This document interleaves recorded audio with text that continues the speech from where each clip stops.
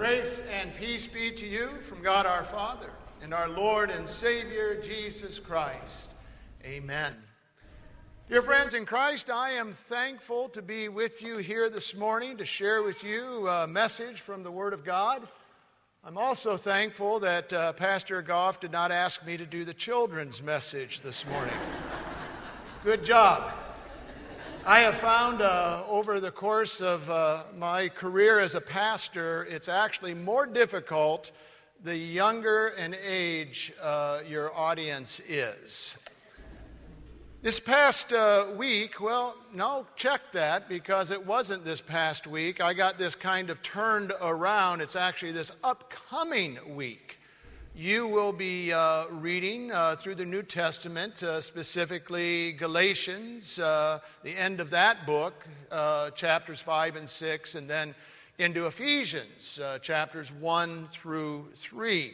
And it is chock full of very interesting things for you to read. Lots of things that I certainly could have preached upon here today. Like you will read about the freedom, this great freedom that we have in Christ Jesus our Lord. In Galatians chapter 5, you will read about, of course, the fruit of the Spirit. And of course, it's not fruits, it's fruit. Fruit that has 9 characteristics. And then Galatians chapter 6, it records one of my favorite Bible verses. Galatians chapter 6, verse 9, which reads, "Let us not become weary in doing good, for at the proper time we will reap a harvest if we do not give up." I hope you underline that one when you come to it this week. And then we go to the book of Ephesians, and there we encounter that very interesting and sometimes confusing and misunderstood doctrine of predestination. And that would have been a fun one for us to talk about here this morning, although that topic probably is better suited for a Bible study where we could have dialogue back and forth. The reading from Ephesians also mentions, well, not once, but actually twice, the Apostle Paul's persistent prayer for the people that they may know God better and that they may, and I quote here, grasp how wide and long and high and deep is the love of Christ. And you know, my friends, that is also my prayer for each one of you here today as we gather to worship our Lord and to hear a sermon from Ephesians chapter 2 about the great transformation which God, our gracious Father in heaven, has worked in our lives. That's right. Like that of a remodeling or a refurbishing or the rebuilding of a house, God has similarly transformed each one of us from that of being, well, a self-centered sinner into that of being a member of His royal household. Now, for those of you who like outlines, in Ephesians chapter 2, this section that I'm going to preach on here this morning, we are going to first of all look at what we once were formally. That is, prior to this great transformation that has taken place within us. Secondly, we will look at how that transformation actually came about. Thirdly, we're going to be reminded of what we have become due to that transformation. And then finally, we're going to ask that all-important question. And that is, so now what are we to do? You got that outline? What we once were formally, how that transformation in us came about, what we have now become, and finally, what are we to do? So let's get started here. I entitled, you may have noticed here, the sermon, God's Rebuilding Plan. And I call it that because, well, what we once were formally, that is before Christ entered into our lives through His Word, through baptism, and created in us faith, what we once were formally was like that, you might say, of a severely defective and dilapidated house. Actually, my friends, it was even worse than that. In reality, it was a house that was beyond repair, one that was no longer salvageable or good for any useful purpose, except, of course, for the old wrecking ball. Speaking of which, if I had been on the ball, I would have put up here on the screen a picture of a house that looked like that for you to view. But of course, I must confess, I wasn't on the ball. I wish I had been. I wish I could have done a little bit more for you here this morning. And yet, in a way, that sort of makes the point here.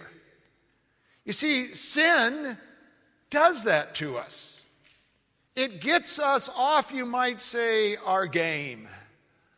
It causes us to, forget things and to slip up and to fall short of perfection.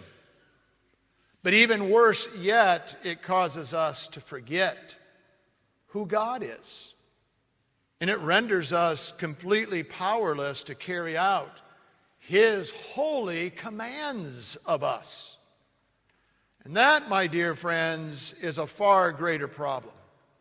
A much greater problem than a minor slip-up here and there. You see, sin not only causes us to forget God and fail to keep His holy commands, but as it states at the beginning of Ephesians chapter 2, sin renders us to be spiritually dead. It says in Ephesians chapter 2, verse 1, "As for you, you were dead in your transgressions and sins." Consequently, sin creates this separation from the living God. And it keeps us outside of fellowship with Him, that is, outside of His church. In the portion of Ephesians 2 that makes up today's text, the Apostle Paul says, "Remember that formerly you who are Gentiles by birth, remember that at that time you were separate from Christ, excluded from citizenship in Israel, and foreigners to the covenants of the promise, without hope and without God in the world." Wow. By the way, that reference there, Gentiles by birth, not only means people who are not ethnically Jewish, but in a deeper, in a more theological sense, it's a reference to the dreadful spiritual condition that afflicts all of humanity. In other words, every single human being is a Gentile by birth, if you will, that is born with a sinful condition that separates them from their Creator. Such people, as, by the way, all of us were at one time, are without hope and without God. That is, they are destined for the wrecking ball. Yes, to be brought down and carted off into the utter darkness and torments of hell. Now, as I say, that sadly was what we were at one time. That was, yes, our condition.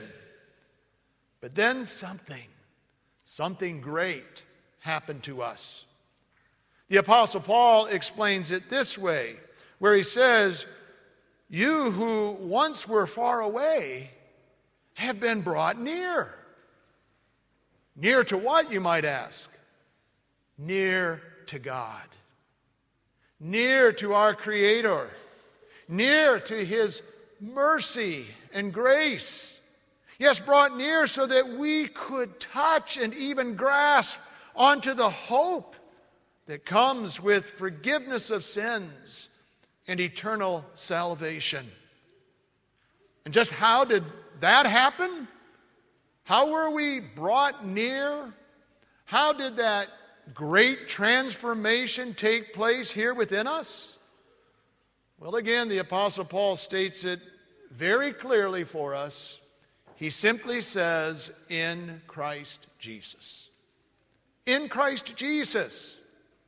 By His blood, Paul says. That is, by the blood of Jesus shed there on the cross for you, for me, and for all people. Dear friends, do you realize the transformation, indeed the great miracle that has occurred in your life? In another book of the Bible, which the Apostle Paul wrote, he describes it this way: if anyone is in Christ, he is a new creation. Again, it's kind of like one of those, complete makeovers that you might see on one of those television shows where they take like an old battered house or perhaps even a battered person that clearly has flaws and imperfections, and they transform it into something that is stunningly beautiful. The only difference is that the transformation that Christ produces is not one of outward renewal and beauty per se. Rather, it is one of inner renewal and beauty. Thanks to Christ and what He has done for each one of us, friends, we have been transformed into, as the Apostle Paul puts it in this reading from Ephesians, into a new humanity. Or as he says, a holy temple in the Lord. Or as he says, a dwelling in which God lives by His Spirit. All of which is to say, we have now become His church. Yes, my friends, that is what you and I and all who trust in Christ as their Savior now are. The holy Christian church. Hey, just let that sink in for a moment. You are now part of the holy Christian church. A communion of saints that is made up of all sorts of people of all nationalities and walks of life, and who have existed throughout all the ages of history and will exist until the Lord Jesus returns, and who are all united together through a common faith in Christ Jesus, who is the chief cornerstone.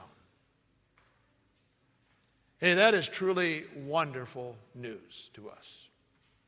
Because, as Scripture states in numerous places, it is only Christ's church that will be able to endure all the malicious attacks of the devil.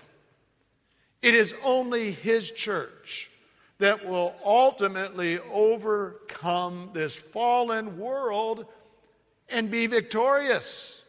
It is only His church that will last forever and live eternally in peace and security. Friends, you truly are in the right place when you gather with God's people in His church. For you are on the winning side. Yes, you are on the right side of history. Hey, but what does that mean for us now? Or as that all-important question puts it, so now what are we to do now that we have been given this special privilege that our gracious God has bestowed upon us in Christ Jesus. You know, in our text, there's a verse that I want to reread here for you. It's verse 17. And it says, He, that is Jesus, He came and preached peace to you who were far away and peace to those who are near. Did you catch that?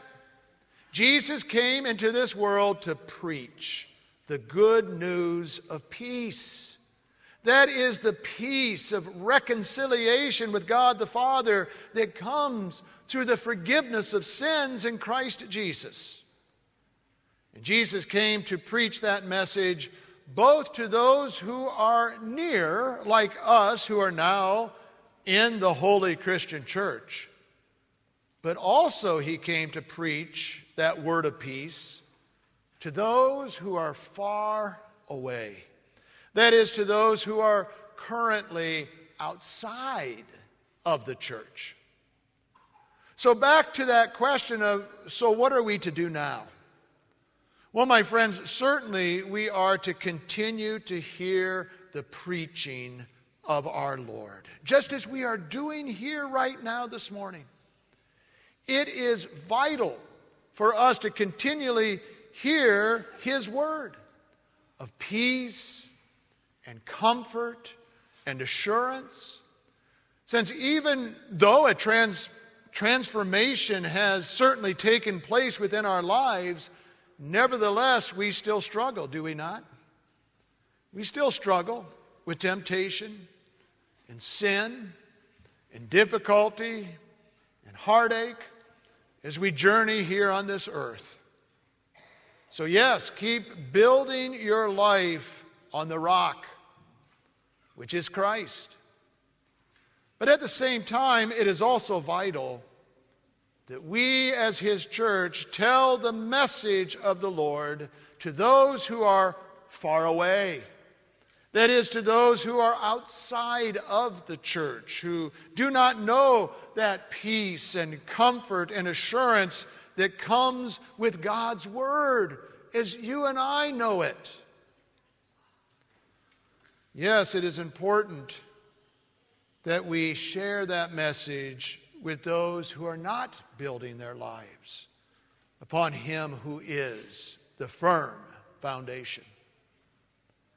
You know, I came across something that an atheist, of all people, had said, and really stuck with me. As a matter of fact, it convicted me. This atheist said, and I quote here, "How much do you have to hate somebody to believe that everlasting life is possible and not tell them that?" Let me repeat that.